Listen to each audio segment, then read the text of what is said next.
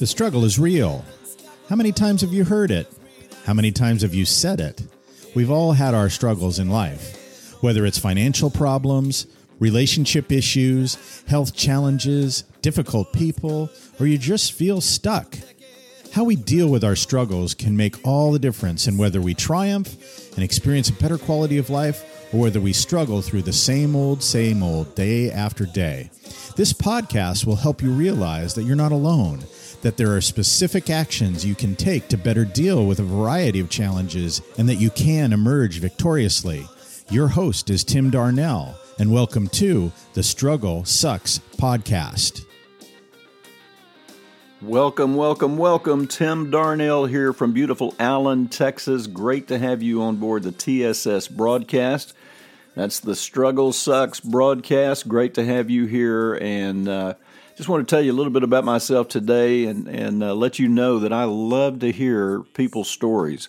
I love to get in conversation with someone and ask questions and find out what's gone on with them, what's going on with them, what's their life been like. Tell me your life story, and I'm genuinely interested in hearing that. So we understand one thing, there's a lot of great things about life, but we also understand that there's a lot of struggle in life as well. So I want to tell you my story today briefly.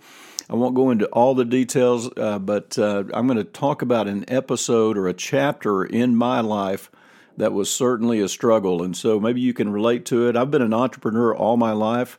I've always said that I'm psychologically unemployable. I've never thought it was very cool for somebody to tell me when I could go to the bathroom, when I could take a vacation, how much money I can make, tell me what to do on a regular basis. I can figure that out on my own.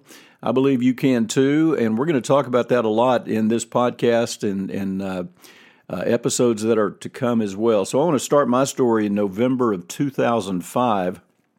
I had a business that was open at that point about 4 years. My personal secretary of many, many years walked into my office and closed the door behind her.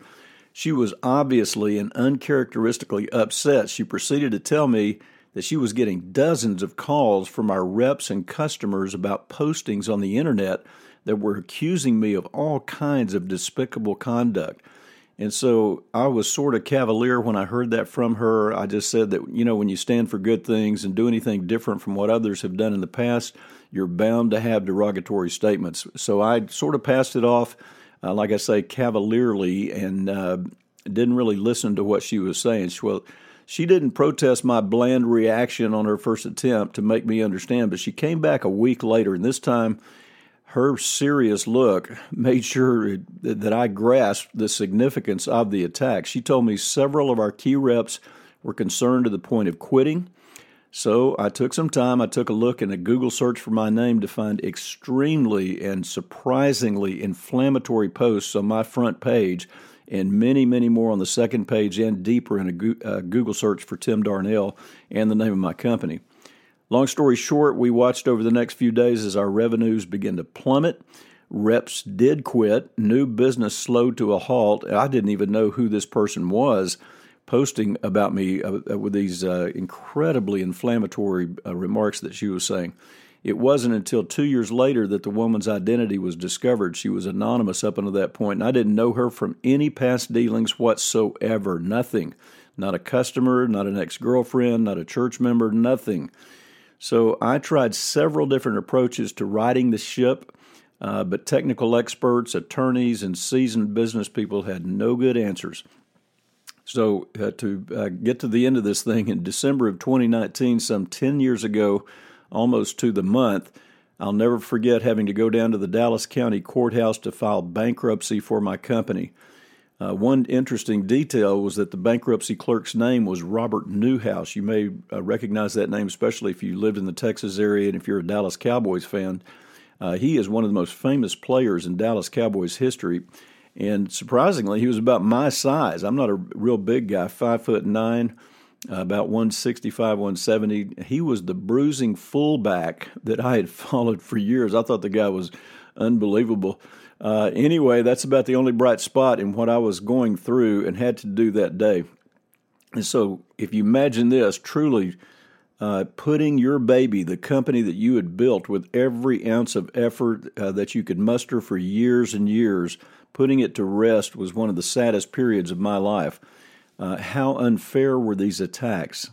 Well, the fact is they weren't fair at all. They weren't true.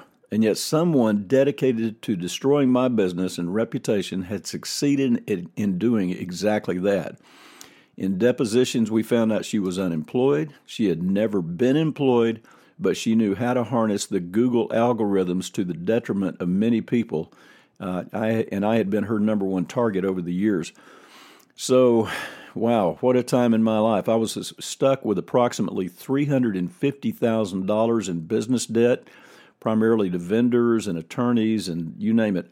I had no income at all and no hope for another business due to the insane headlines that Google allowed to emerge on my front page. So most people didn't actually believe the accusations, or at least I'd like to believe that, but there was enough questions raised that I would have been reluctant to do business with myself if I had read the accusations. So my wife, Kathy, was working extra hours. She was some 60 to 70 hours a week just to keep our house, keep our cars, and the girls in college. She was absolutely frazzled and fatigued, and I was just sad. The business I owned provided such a wonderful service. It was almost impossible for me to square the good that we had done with the awful attacks. How could this be?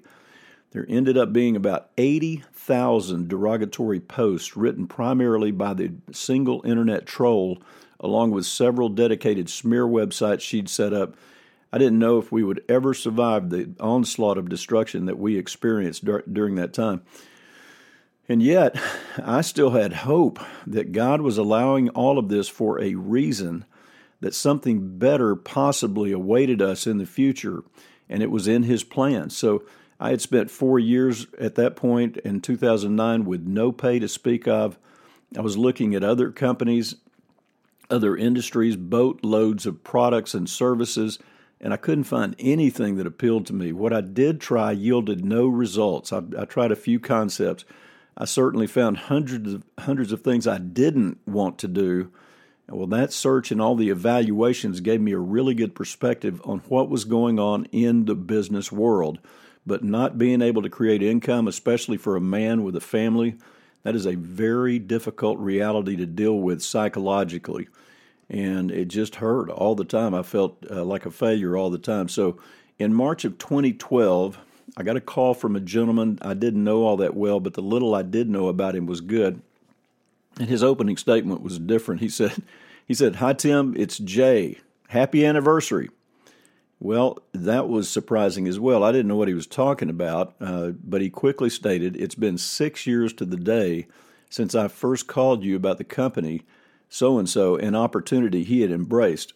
He had been calling me at least once a month all throughout that time for 6 years. By the way," in this he continued his thought here, he said, "By the way, I've made $4.5 million over the last 6 years. How much do I have to make before you'll take a good look at my company?"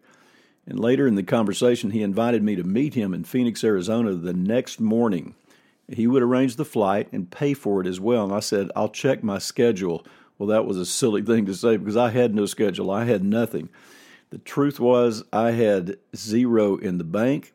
I was just beleaguered at every point, and I had absolutely nothing going on to that point. So I told him I couldn't promise anything, but I would go take a look. I would take that plane ride in the morning. I haven't had a vacation or even a plane ride in years at that point, so at least it would give me something to do. And I was really honored that he would call me and that he had been so persistent in calling me over the years. So I met with the founder, the owner, and CEO of the operation. I had a chance to grill him. I really went out there. I had, I wasn't happy. I wasn't very positive. I was friendly and courteous to a point, but I did give him some very hard questions, a list of 32 things that I had put together prior to going out there that I said had to be in place before I would even consider any kind of opportunity. Well, his background blew me away. I knew well the company he had come from. It was an amazing success story, and he was an integral part of their billion-dollar success story. And so all of a sudden that had my attention. I then met with his wife, who was the co-founder of the company, and her energy and enthusiasm were super. I also had a company vice president share numbers with me, particularly the production of the company, and then also the compensation numbers that would be offered to me. And I remember telling him, like it was yesterday, how things had miraculously not worked for several years for me.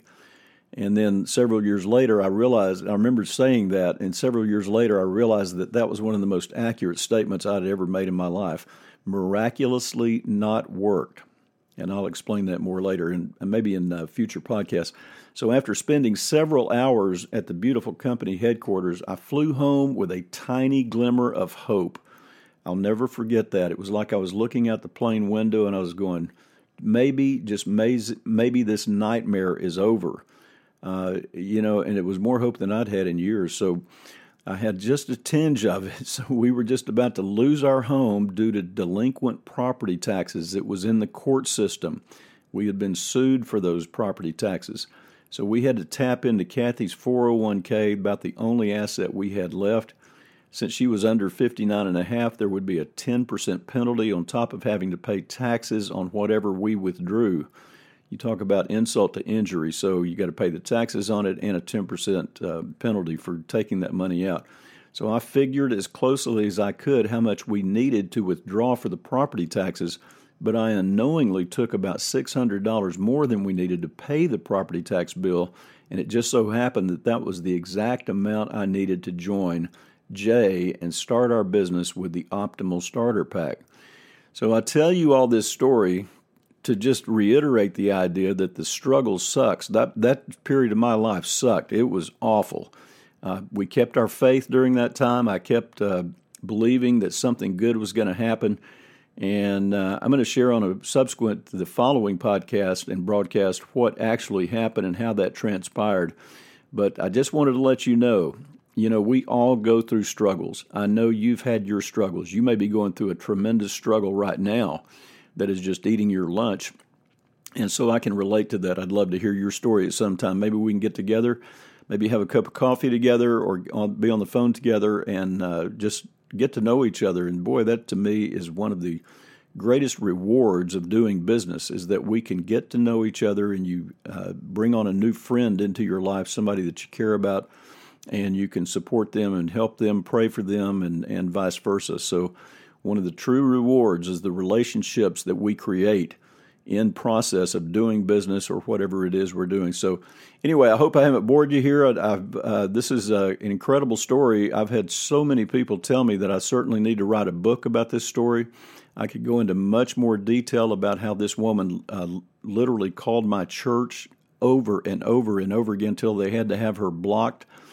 She went to my daughters, both my daughters, who were both in high school at the time, one a senior, one a sophomore, how she went to the school to humiliate them in front of their schoolmates in an attempt to do that. And she got as far as the principal's office, but she actually went to do that. And it was things like that over and over and over again, using the power of the internet behind her to just snuff out my reputation and the ability to do anything. So anyway, there's my struggle, one of them, and I hope you can relate to it, or actually I hope you can't relate to it.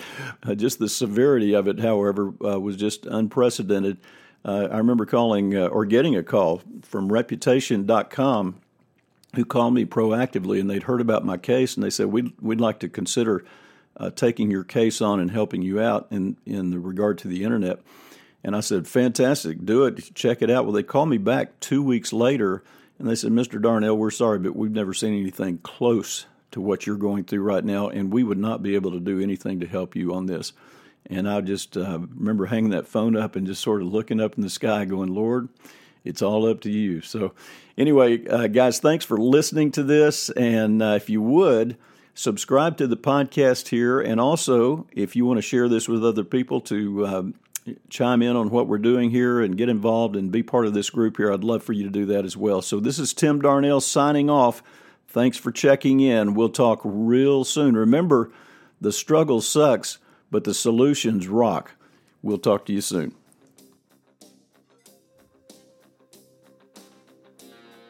Thanks for listening to the Struggle Sucks podcast.